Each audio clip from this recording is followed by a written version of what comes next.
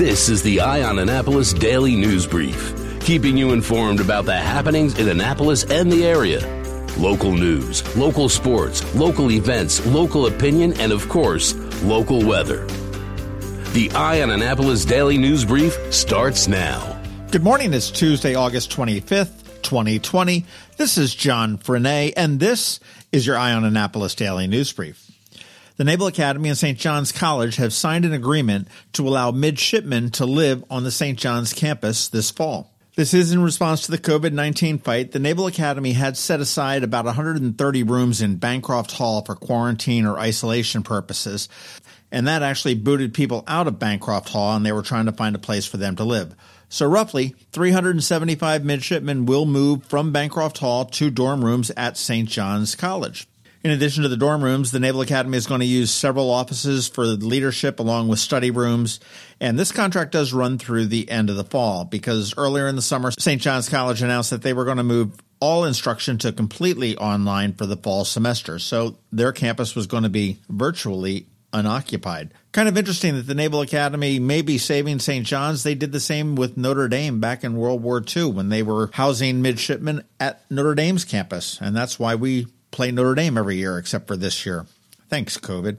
Hey, speaking of the Naval Academy, it is Tuesday, so we have our friends from Sing Second Sports here today with an update, so you want to make sure you hang around with that. And speaking of sports, the Baltimore Ravens have decided that they are not going to have fans in the stand for the first part of the season anyhow. In a statement sent out yesterday, they said, after consulting with government officials and public health experts, we will not host fans at M&T Bank Stadium for at least the initial part of the 2020 season. They did have a plan that they could safely host 7,500 fans, but as they worked through it, they realized that that was not going to work. Their statement continued, ultimately, the health and safety of our entire community is at the forefront of every decision we make. We will always protect the well-being of our fans, players, coaches, and staff. So as it is with the Orioles, you will be watching the Ravens from your television set. Another casualty of the COVID-19 virus. This is the venerable Sunset Restaurant in Glen Burnie. It's right there along the B&A Trail on Greenway Road. They are going to be closing their doors permanently on September 30th after a 60-year run. Yes, that's right, 6-0. In a statement posted to their Facebook page, the owner said, like many other family-owned businesses, restrictions and the regulations imposed by the restaurant industry have driven us to make this decision. They will be accepting gift cards until the close of business on September 30th for dine-in and carry-out food and beverage purposes. So that's really kind of a bummer. It wasn't a real fancy place, but it was a real favorite for any kind of celebration that you did up in the Glen Burnie area. I've eaten there 2 or 3 times, and the food was really on point.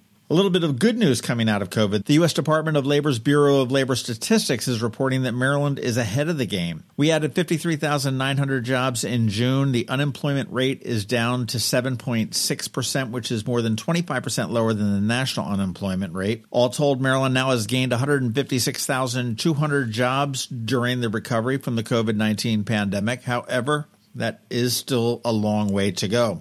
On this news, Governor Hogan said, I want to thank the many businesses that have been taking the health and safety precautions so seriously and those that have been taking the Maryland Strong Back to Business pledge and displaying it in their storefronts and places of business. Your actions are helping us get more Marylanders back to work and keep Maryland open for business. Interestingly enough, leisure and hospitality experienced the largest growth with an increase of 26,100 jobs, and that is really a key factor here in Anne Arundel County because there are so many jobs that are related to leisure and hospitality. And finally, as we wrap it up, another one of the unintended consequences of COVID-19, the Maryland State Board of Elections says that many school districts are falling short on providing technology to their returning students. Recent orders, of which Anne Arundel County has placed one for Chromebooks, are likely not to be delivered until November since the manufacturers are unable to keep up with the demand for laptops and Chromebooks throughout the country. Obviously, when everybody goes home, they all need laptops.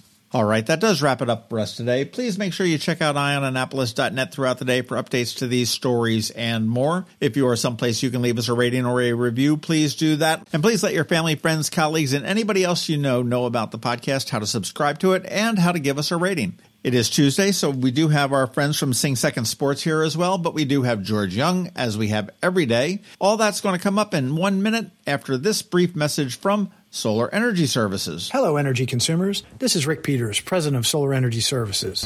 Have you been looking for ways to save money recently? Maybe you should consider solar energy for your home. Or are you waiting for the technology to get cheaper? If so, how long are you going to wait? Today's solar costs less than 20% of what it cost 10 years ago. But while solar prices have declined every year, so have the financial incentives. Bottom line, if you wait for cheaper solar, you're also waiting for lower incentives. Take my home, for example. My solar system was installed in 2010, and it's been paid off for almost 5 years, and I no longer have to buy any electricity for another 15 to 20 years. If I waited for cheaper solar, I'd still be paying an electric bill.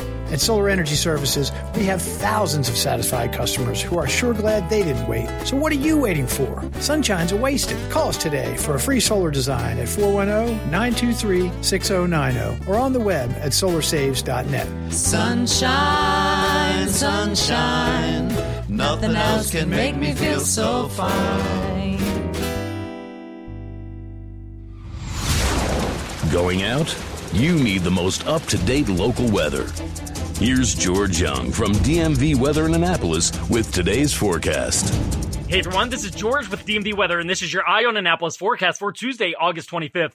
Yesterday was a bit of a hot one, as expected, with a few strong to severe afternoon thunderstorms in the area, and today will be much the same with highs 89 to 96 degrees, and more PM thunderstorms expected as well, with some possibly again turning severe.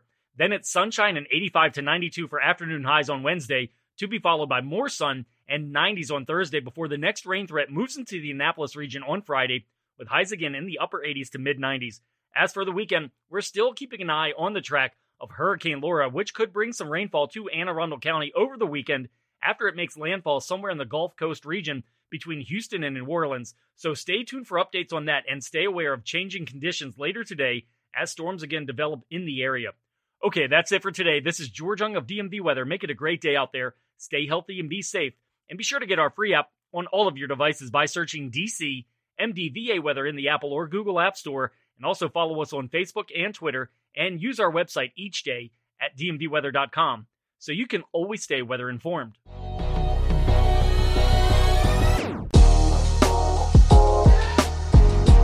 Hi everybody, this is Brian Grivis, the publisher of The Duck Pin. I've been podcasting for almost 10 years, and I'll be making my return to podcasting this September with the Duck Pin Podcast. We'll be talking about the things that matter in your life: news, politics, sports, culture. We'll be looking at those things from a state, local, and national level, and we'll be talking to the people who are making those things happen.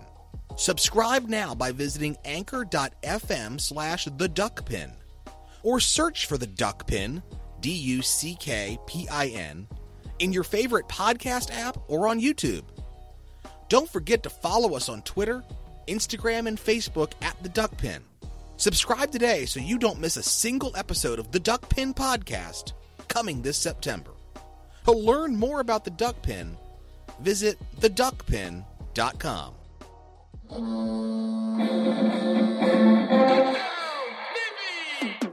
All right, hey, Eye on Annapolis crowd, this is John Schofield with Sing Second Sports. The first game of the year, September 7th, Labor Day night against BYU.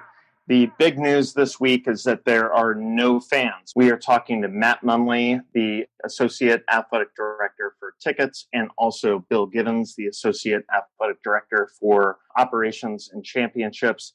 They are the guys making sure it all works out. Logistics, ingress, egress.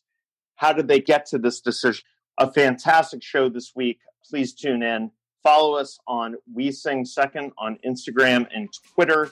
Tune in. Take care. You've been listening to the Eye on Annapolis Daily News Brief. Tell your friends and colleagues this is the podcast where you can keep up on the latest with what's going on in Annapolis. And also tell them about our website, eyeonannapolis.net, where you can find even more information. This podcast comes to you every Monday through Friday at 7 a.m., keeping you informed with the Eye on Annapolis Daily News Brief. And take a moment to listen to our other podcast, The Maryland Crabs, released every Thursday at noon.